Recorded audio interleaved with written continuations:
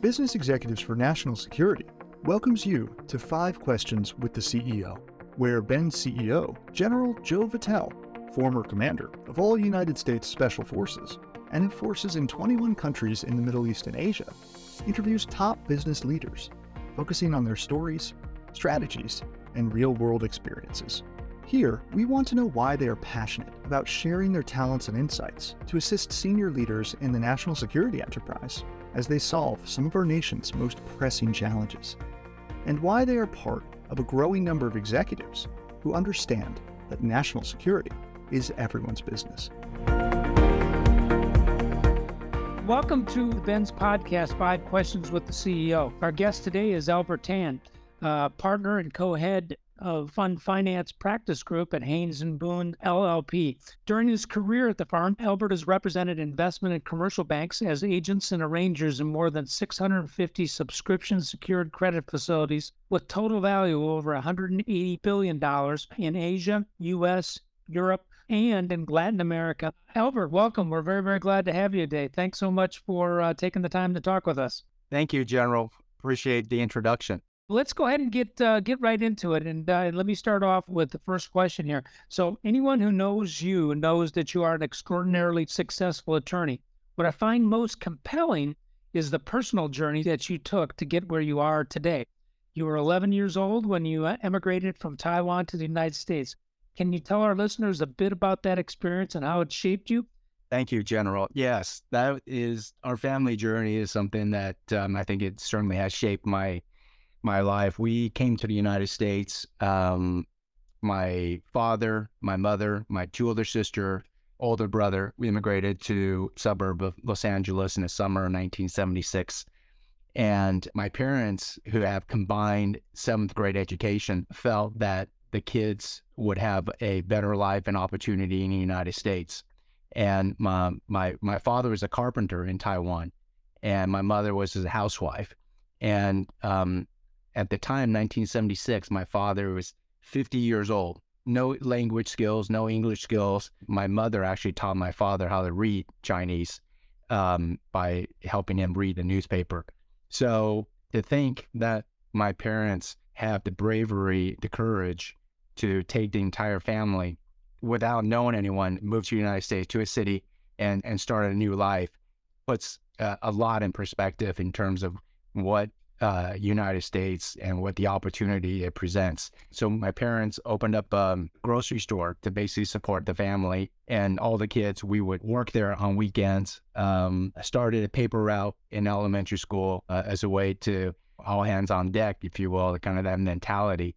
And my mother worked 7 days a week to supplement the income that we have from the grocery store. My mother would make Chinese kind of snacks at home, and these were incredibly labor-intensive, back-breaking work, and I saw my mother do that on a week-in, week-out basis. And same my father. Aside from work, he basically made all the furniture in our house. We didn't have much money, and that was his way of providing for the family.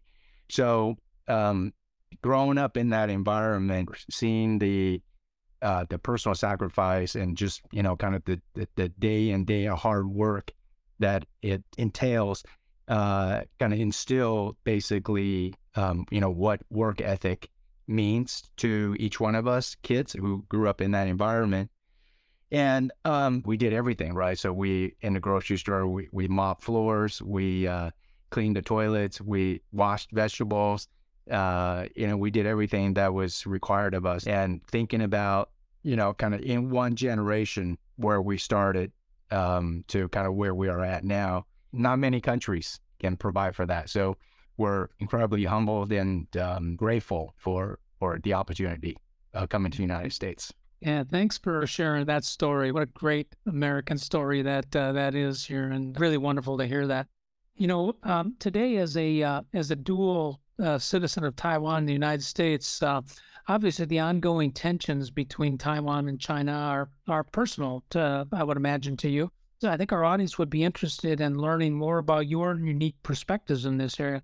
Can you share with us a bit about how you view the current state of affairs and what's at stake here in this potential conflict? Yeah, it's Generally, it's a very good question. It's one that from my almost 30 years of law practice, my view has kind of evolved around kind of the China Taiwan relationship. For the longest time, one of the largest investors in China are the Taiwanese expatriates. And a lot of folks do business within China. My family, my mother and father are both from China. They were part of the exodus from mainland China to Taiwan when the Civil War broke out. So for the longest time, I think us growing up, there was always this feeling that someday that hopefully there would be some reunification. But as time has passed, having worked in China and having done business there and having traveled in the regions, you're starting to see there is a difference in the value of what Taiwan is teaching its people, and same with China. And from my perspective, it's something that it's a very challenging issue. And Taiwan is in a very difficult spot. It's an island, tiny little island on its own, but it has a world-class technology platform in TSMC in the semiconductor space, and which we all know is critical in the kind of the current business environment and technology environment that we're in, how critical that infrastructure is.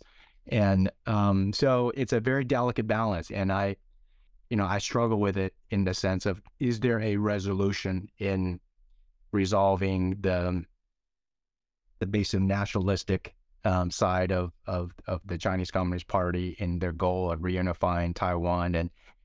And so yeah, it's a very challenging issue, and it's one that I think I am certainly monitoring very closely. And I think the aggressive nature and the rhetoric coming out of the CCP certainly doesn't help in terms of the perspective and the narrative. So yeah, it's something that I'm very concerned about. Yeah, thanks. Thanks so much. I mean, what an extraordinary view that you have there on this whole situation. So, if we could move forward, maybe to your legal career here, you have accomplished some remarkable things in your career to date. The National Law Journal selected you to its 35-person list of finance, banking, and capital market trailblazers in 2019, and in 2021.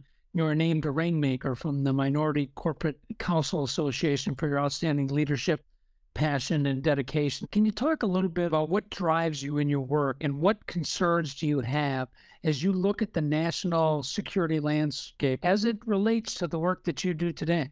Yeah, thank you, General. I think what motivates me is really, I have wonderful clients who just terrific, not only professional relationship, but personal relationship. And what drives me really is just providing them with the service that I feel they deserve. I'm always thinking about what can myself and my team do for their business so that the business can grow, can thrive. I place a lot of emphasis on what is it that we can do to help our clients succeed, to be their trusted business advisor. And because if our clients don't succeed, then really my practice and my team won't succeed. So in terms of the impact on national security, I think it's right now you may have read there's a lot of instability there's some banking turmoil in the United States and around the world. And while we have a very stable financial system, the fact that we are experiencing kind of banking turmoil does impact our economy, right? So the instability that might drive our economy certainly would not be good. Any sense of chaos or instability would not be good for the United States. So I think, from that perspective, it may not directly correlate in terms of what I do in the fund finance space, but just in a greater impact of the financial service industry and the financial industry, the stability of that is critical. And I think it's very important. People look to the United States as the leader in financial markets. We certainly wouldn't want instability.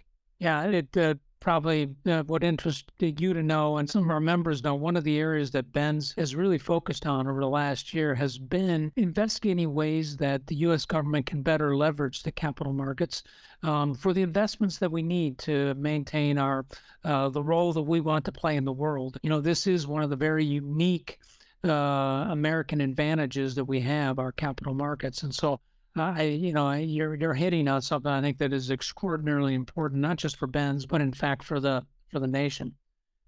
So maybe as a result of your upbringing, you are someone who has been committed throughout your life to service and volunteerism. You volunteer your time in the legal and fund finance community. You're a community fellow at Southern Methodist University Dedman School of Law. You served as director and executive council member of the Dallas Asian American Bar Association. And most impressively, you have served as a mentor to Asian Pacific American law students and young attorneys. Why is it so important to give back? And what would you say to young people about finding time to serve others outside of their work? I'm with the view that I've been incredibly fortunate. My success, granted, there were a lot of hard work involved, but it wouldn't have been possible if I didn't meet people along the way, mentors or just folks who gave me an opportunity, who offered a helping hand as I was coming through the ranks, because I didn't know kind of the legal profession. Growing up, I think in a lot of ways, opportunity comes based on exposure. You don't know what you don't know unless you meet with people who are able to open the world up for you. So I think I have benefited from incredible mentors and people who offered a helping hand.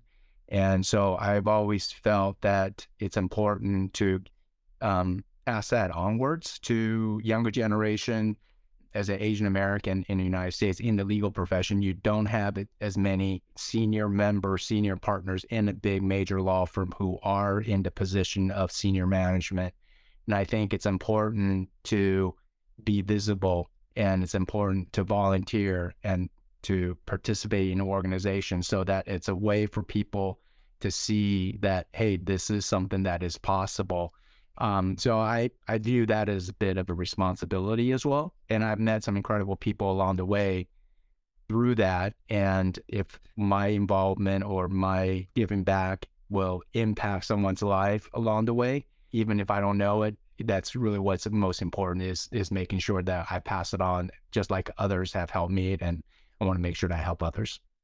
That is such a great message of service to others, service to our communities, and ultimately service the nation, and using your platform or your position to kind of help provide opportunities for others. Thanks so much for sharing that. We're getting to the end here. We're up to question number 5 here. So I want to ask you the question that I ask every Ben's member when we do these things. What brought you to Ben's, and what made you decide to share your talents and insights to assist in helping address some of our nation's most vexing national security challenges? One of the things that I have a very good friend who his name is Jeff Tucker. He's a fellow Ben's member. As you mentioned, I'm a dual citizen of Taiwan in the U.S. and I've been interested in international policy and diplomacy ever since I was in college. And Jeff Tucker, he has a business, China Real Estate Fund, and we would talk about our mutual interest about China and doing business in China and private equity and real estate. And so we would have these conversations, and we would get into the issue about the instability of South China and Taiwan. And I would have these conversations with Jeff, and I would say, gosh, I have these concerns, and I would want to see if there's a way that I might be able to contribute. I said, I don't know how I go about doing that, but that is something that I am interested in, particularly with kind of more recent, more aggressive rhetoric surrounding South China Seas and Taiwan in general. And he said that he is a member of this organization, BENS, the Business Executive for National Security, and he thought that might be a good organization where my interest in international policy, diplomacy, national security, and particularly now all this talk about China, the U.S., Russia, and would be of interest to me. And so he invited me to a luncheon about Taiwan. It was just fascinating. And so it was through that connection, General, that I got involved with Ben's, and so far it's been, really enlightening to listen to some of the speakers who have come through, and it is shaping kind of how I view things, and I think which I take with me to my own law firm as we think about global events. And I'm still trying to crystallizing how I might be able to contribute more to Ben's. I'm a recent member, so I like to learn more about it and to meet new members. But so far, it's been incredibly enlightening and educational and informative.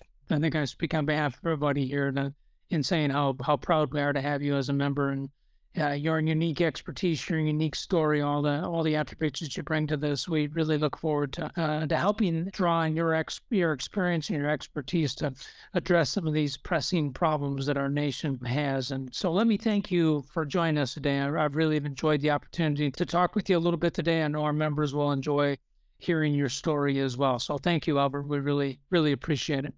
General Votel, thank you for the opportunity. Thank you for your service. And thank you for your leadership. Thank you very much. And for our listeners, thank you for joining us today. We really appreciate you listening in. Today we've been talking with Albert Tan, a partner and co-head of Fund Finance Practice Group at Haynes and Boone LLP, and a Dallas Ben's member. Thanks again for listening, and we look forward to talking with you the next time.